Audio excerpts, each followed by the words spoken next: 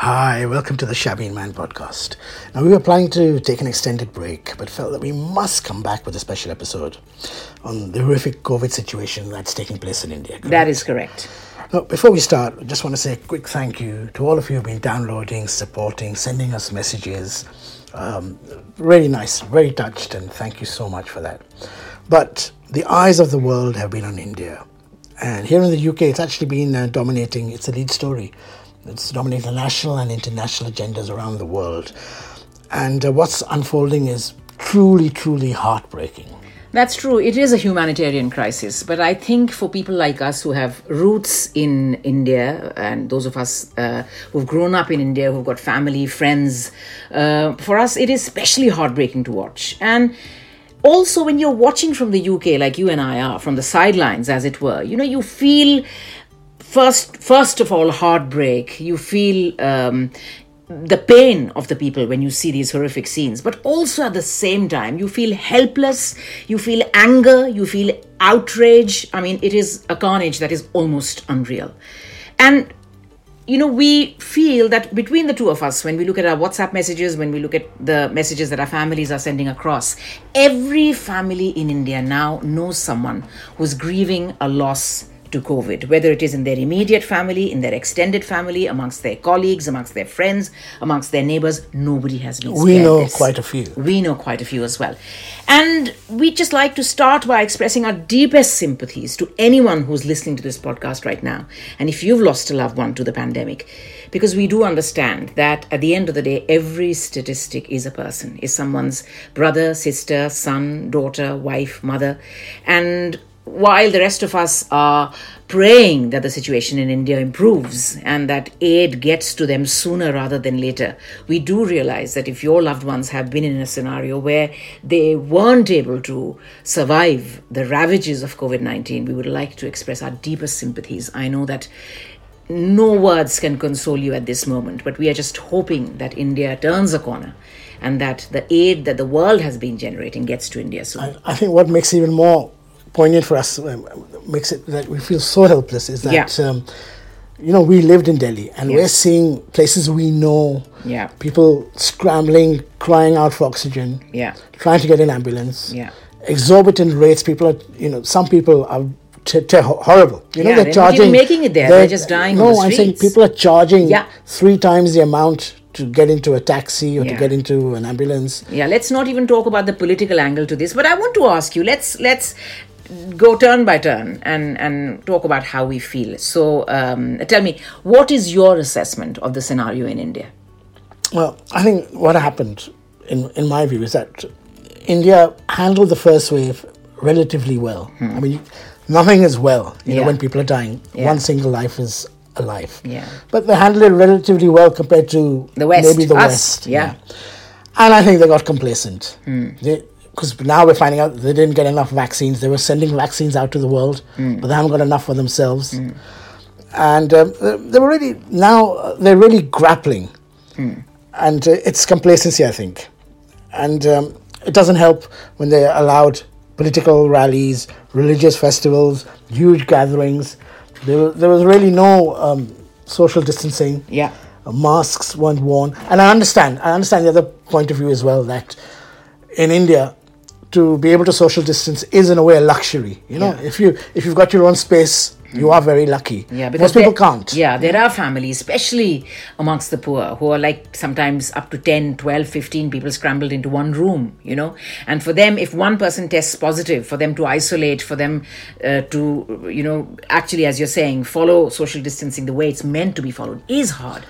And I also understand that it is a tightrope that every individual is walking. You're making that choice between keeping lives safe and keeping livelihoods safe as well. That was going to be my point, that you can't just blame the incumbent government, because they have to make a choice whether people should live and get medicines, or they can earn their living. No, but that's where I disagree. I think I'm going to completely lay the blame on the government, because I feel that is a choice every government is making. It's not that the West has got it all sorted, and because we have a social system here, no, I'm saying welfare system when there's here. a country with 1.4 billion people. That's you true. You can't that is expect everyone to... But people haven't followed social distancing, and that's why, because there's so many people. Yeah, but I think... True, there are many things that should be laid at their door to blame, the lack of medicines, the lack of oxygen cylinders. The lack of preparedness for this. And people were saying that is the first thing that the Western media is commenting on. A, the fact that things were allowed to get to this. And B, it's not because, as we are saying, we completely agree when people say that there's a new mutant strain which is far more contagious. That is the one which is wreaking havoc in India. All that may be true. But when 6 months into the pandemic, 7-8 months into the pandemic, you already had enough scientific data to support the fact that this is how the virus operates. This is how it spreads. How can you allow politics and religion to override? No, I think the problem was that they thought that they've handled the first wave so well. Yeah. They haven't got a second wave, and then it just hit them. Of course, if you're going to have these Kumbh Melas and huge political rallies, it is going you're asking for trouble. Yeah, it is bound to happen. Absolutely.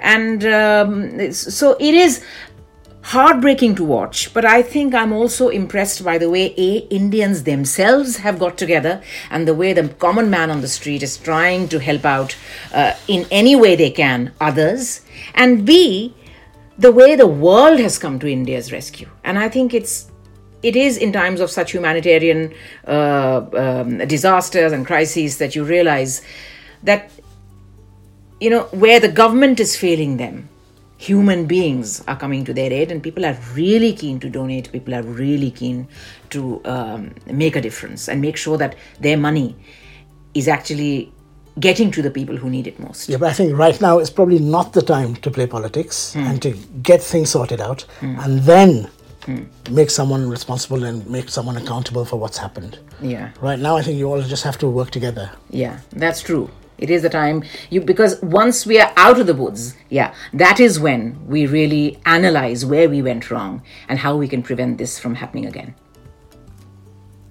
So while we agree that this is not the time to discuss politics because human life is more important than anything else, I also feel that... once it's all over and touch wood when things are back to normal, people should be held accountable. No, absolutely. People will be held accountable, I hope. But I think it's other than political rallies, other than the Kumbh Mela, which has really accelerated the rate at which this virus has been passed on, has been transmitted from one person to the next. There's clear evidence showing that.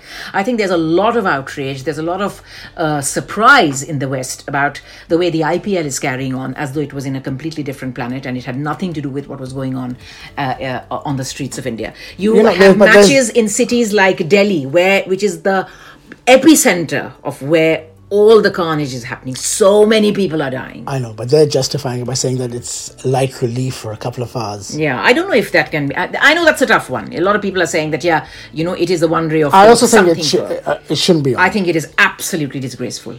The way, and I think what brought... For anyone who doesn't know, IPL is the Indian Premier League. Premier League, the cricket Premier League. And it happens to be in Delhi right now, which is at the epicenter of the storm as such. Yeah, and I think more than me, you've been diligently watching Channel 4, BBC, all these reports done by British Asian presenters and, Newsnight, and the stark difference that we see in the way that the pandemic is being reported here and the way that the pandemic is being reported in India is that journalists in the West are not afraid to ask the questions from the government that people in India probably wouldn't dare to. So it is an extremely stark analysis of what's going on, what we think should be done, and how it should have been handled.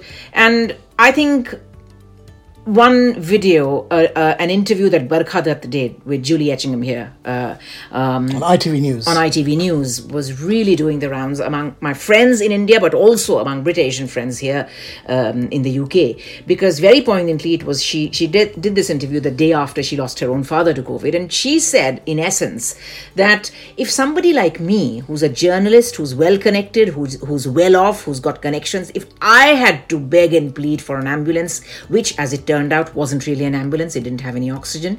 If I rushed my dad to hospital and I had to beg and plead for a bed in the ICU, which after great difficulty I got, by which time it was too late, can you imagine what the common person, what the common man on the street is facing right now? Because this is what, with my journalistic fame, if you want to call it, credibility, connections, money, even I couldn't save my dad. Yeah. So that is why she felt that I owe it to the people who are struggling. I owe it to my dad's memory to come out here and highlight the situation and get aid to India as fast as possible, as soon as possible, as quickly as possible. And another thing which I mentioned before is that the common man, the poorest of society, the poorest of the poor, they can't afford these private hospitals, these medicines, these oxygen cylinders. Yeah.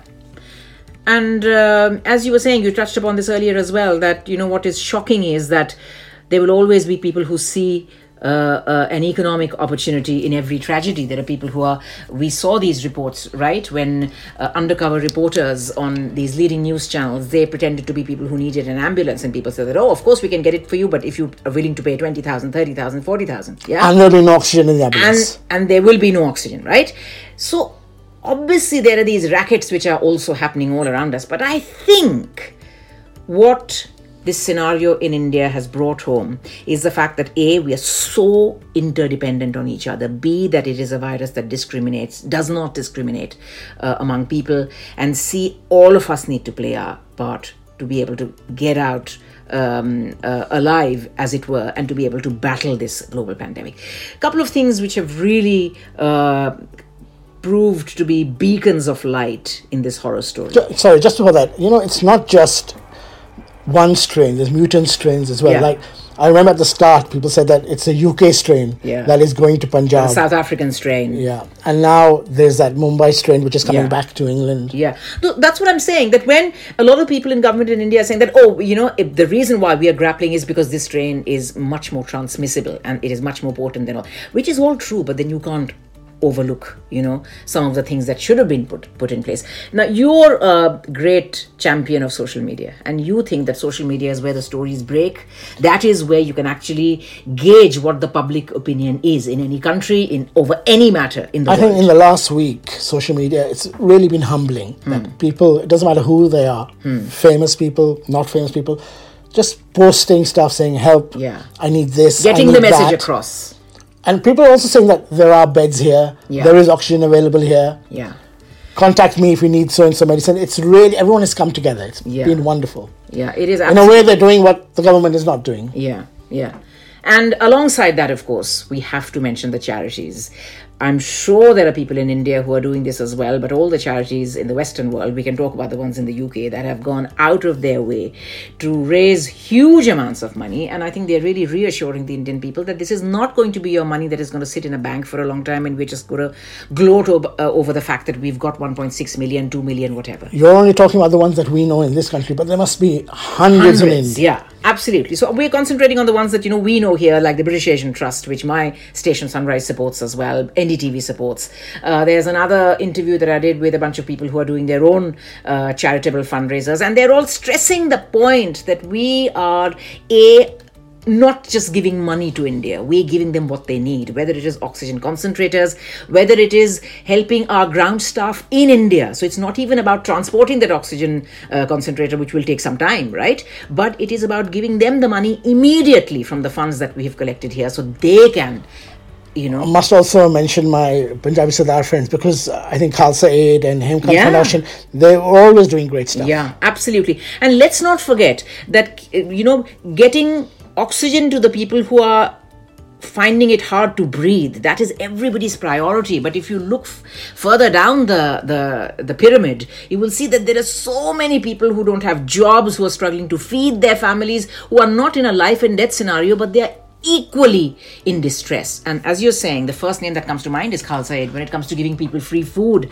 Barkhadat mentioned this, that in some of the gurdwaras, they're doing an oxygen langar. Yes, I've seen so that. You can come there. I've been watching English TV, I've been watching Indian TV as well. They've been doing that. How amazing is There's a fantastic charity I read about this morning, which is giving food to the workers at the cremation. Let's not forget them.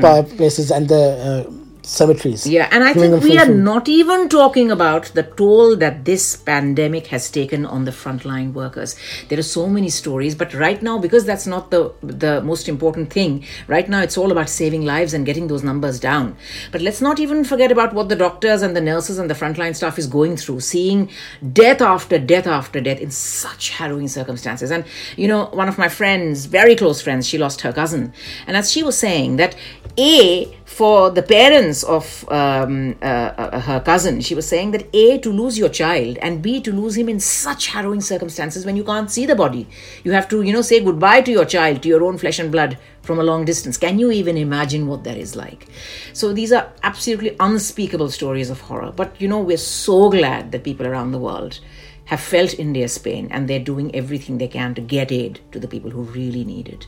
Anyone who's running a charity, anyone who's contributed, no matter how big or small your donation is, anyone who feels that we can't just be bystanders looking at the tragedy unfurl, we have to actively spread the word, do something about it. All these volunteers, you as well. have our respect. There's all so these many volunteers, absolutely, who nobody's working for money. Everybody's just, you know, everyone's heart is really going out, because you can imagine yourself in that scenario. You know, you're also a bit worried at the start that, I'm going to give money to this charity. Is it actually going to go to the right place? Or is it going to go in someone else's pocket? So these are all things that niggle at the back of your head. But I think the big charities, everybody's, that is why they're going out of the way to say that we're not just throwing money at the cause. We are actually giving the people what they need right now.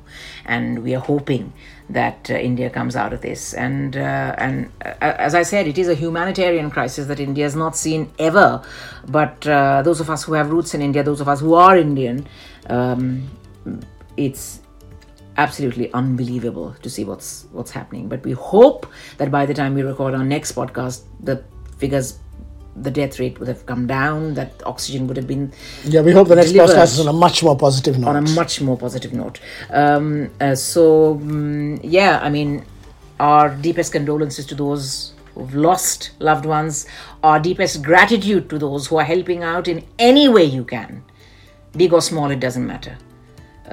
We hope to catch you again very soon on the next episode of the Shabby and Man podcast. Thank you for listening. Till then, bye-bye now.